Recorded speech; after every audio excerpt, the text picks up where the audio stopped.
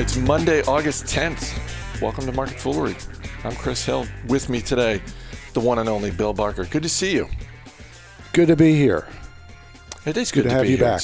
It's nice to be back. Had a little time off last week, but it's nice to be back.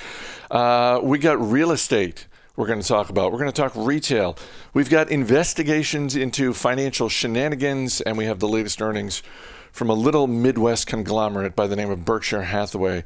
But we're going to start with Marriott, because Marriott's second quarter featured the first loss for the company in almost 9 years, and yet shares of Marriott up about 2% this morning. Is this optimism, or is this the stock's already been beaten down enough and we don't need a lot of optimism to bid it up just a bit? I think it's the latter. I think it has been plenty beaten down. Let's call it 40% for the year, something like that. And the worst is behind it. Hotel occupancy was off 90% in April and only 70% in July. So that is, in one sense, a big improvement, and in another sense shows just how far things still have to go, particularly in this country. It's got international operations, the largest operator of hotels and hotel rooms in the world. And China is a bright spot, but the U.S. is not, and can continue to be lagging, is the expectation, although the company tried to put good spin on what it could. To what extent, if any, did the company on the conference call talk about sort of what they learned in China and the way that they can apply that to what's happening here in the U.S.? On Starbucks' most recent quarterly report, that was something that Kevin Johnson, the CEO, had talked a little bit about. I'm wondering if the same applies to Marriott, or are these businesses different enough that it doesn't really apply? Well, I was in and out of the call, so I can't be sure that was covered. There definitely was coverage that China, I think the terminology was that COVID was not yet a thing of the past, but, it was almost in the category of back to normal. And in certain segments of the China travel, normal or even better than pre-COVID. So it's an entirely different story, and I'm not sure that Marriott addressed what it could do, what it had learned from China. I certainly got the feeling that it was hinting that the U.S. government could learn from China, and the lack of a strategy and the lack of strategy for how to deal with this was certainly impacting their business, and they regretted that was the case. You and I were talking earlier today. I was surprised to learn from you that one of the ways Marriott is trying to adapt to the complete plummeting of business travel is by working with colleges to set up, at least in the city of Boston, to set up essentially dorm arrangements for incoming students. Yeah, my son is going to be spending his first term at college in a Westin hotel. So that I still think is not as good, as fun as being in a lousy dorm room on campus. But in terms of second best, it's better than, I guess, what I and he were expecting might be the case. So, yeah, they're empty rooms. I mean, it's a nice downtown Boston business conference type hotel, and there aren't conferences to host. There aren't a lot of business travelers, and this is going to fill, I don't know exactly how many rooms, but plenty. And it'll fill them for September, October, November, into the beginning of December, assuming that, the college maintains the on-campus program that it is planning on, and things are going to evolve and adapt. But there are plenty of rooms available, and it's a happy opportunity for the university and the hotel to work together so that students are getting more space than is traditional. They're not crowding 4 to a room the way I started out with college, and probably you too. Well, let's stick with the theme of figuring out creative ways to occupy empty space. Simon Property Group, which is the largest mall owner in America, is in talks with Amazon about the possibility of turning some of Simon's anchor department stores into Amazon distribution hubs. So instead of a Sears or a JCPenney anchoring that mall, it's going to be an Amazon fulfillment center, essentially. And no deal done, but shares of Simon Property Group up more than 5% this morning on this report.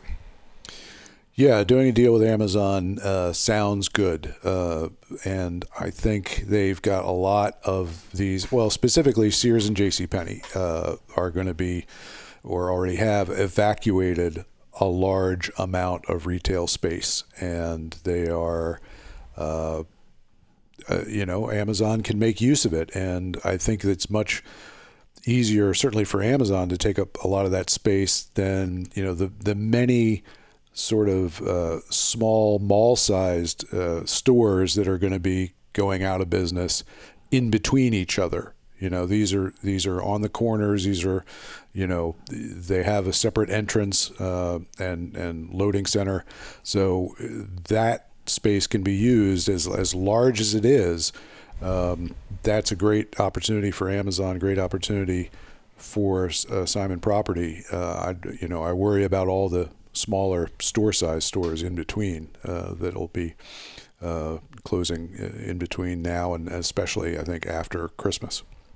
Yeah, it really is, on the surface, this appears to make sense for Simon Property Group.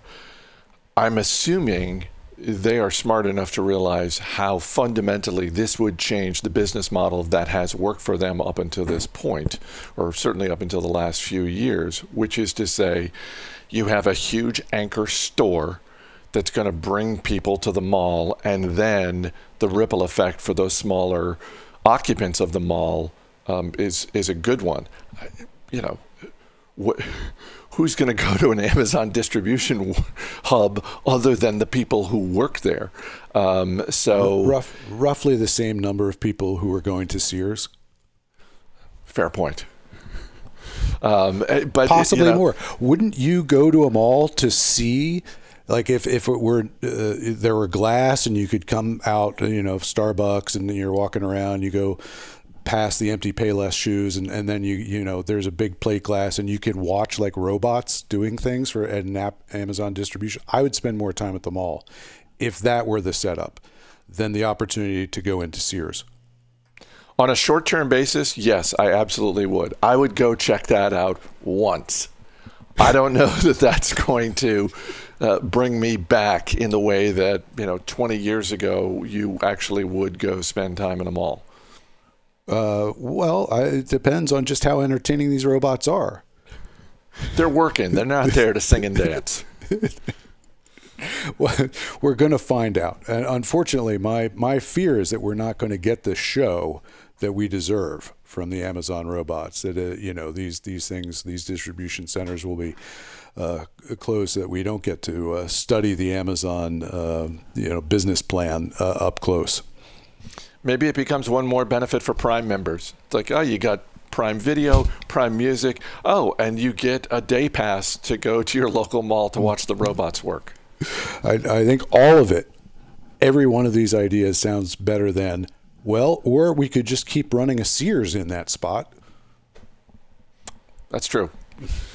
Shares of and Eastman. I say you're the one who has been kicking Sears more than anybody, at least on this show. That's true, but I didn't hear the word unfairly in that sentence of yours. So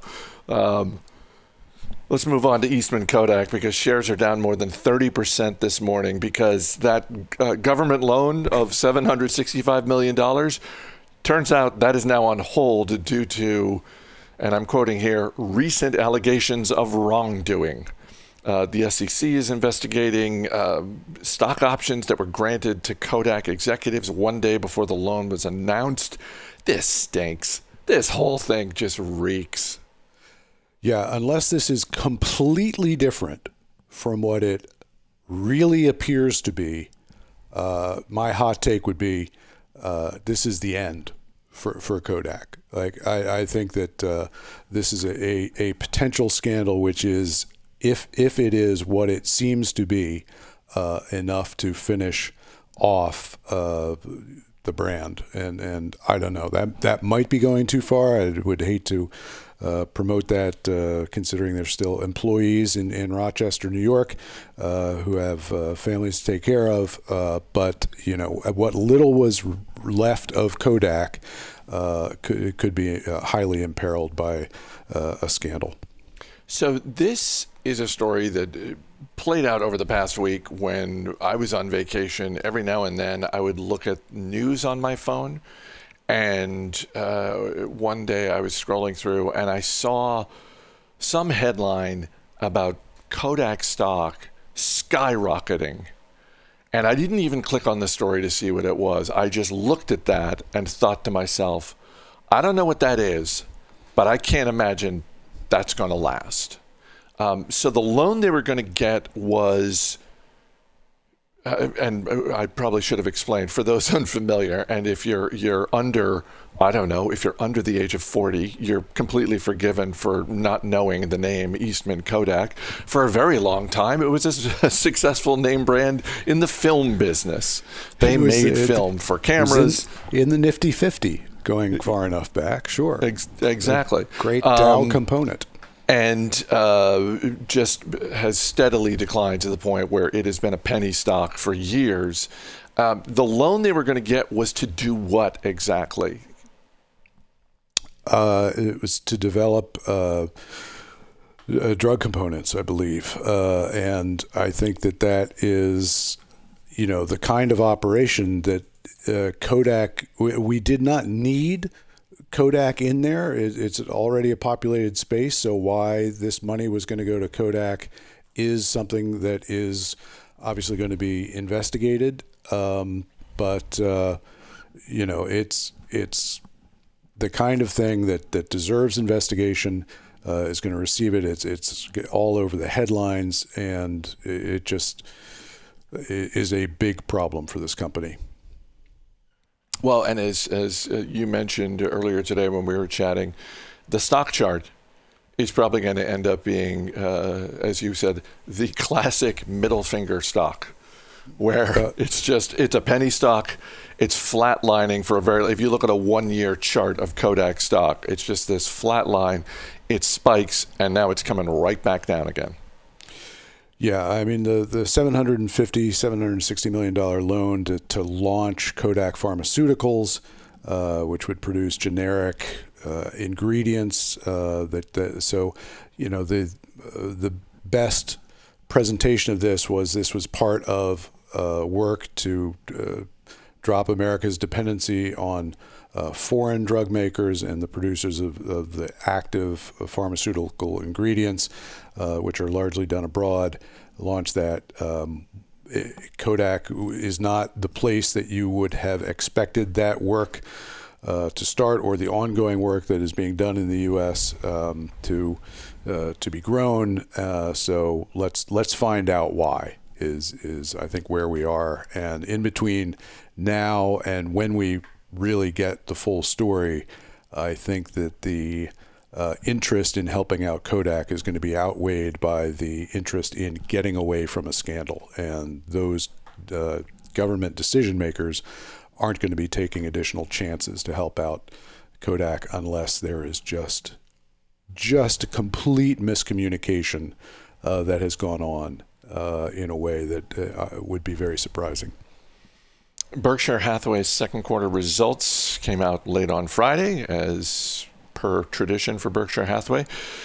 Q2 results were highlighted by the company buying back a record amount of its own stock, $5.1 billion worth of buybacks. And I get that when you're sitting on a pile of money that is $140 billion high, that's just a small fraction. That's still more than what Berkshire spent for all of 2019 in terms of buybacks. Yeah, well, it's a very low bar to clear in terms of historic Berkshire buybacks. It's not been a company that has been interested in doing that. And people have asked, you can go back decades, the question of what about a buyback? And that is not Buffett's preferred method of capital allocation. So if this was a record, let's frame it first as it's a $500 billion market cap company. $5 billion, that's 1% of the size of the company has now within a quarter been allocated to buying back its own shares. Do that all year round, you're buying back 4% of your shares. So that's not, if this were maintained, it would still not be a particularly interesting amount.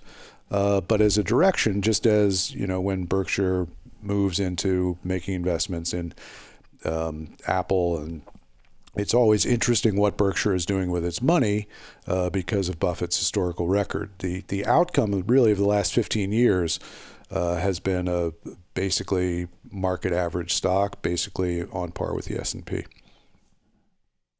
Among other things, this quarter was a reminder that it's nice to have a bunch of shares of Apple in your portfolio, which Berkshire Hathaway does.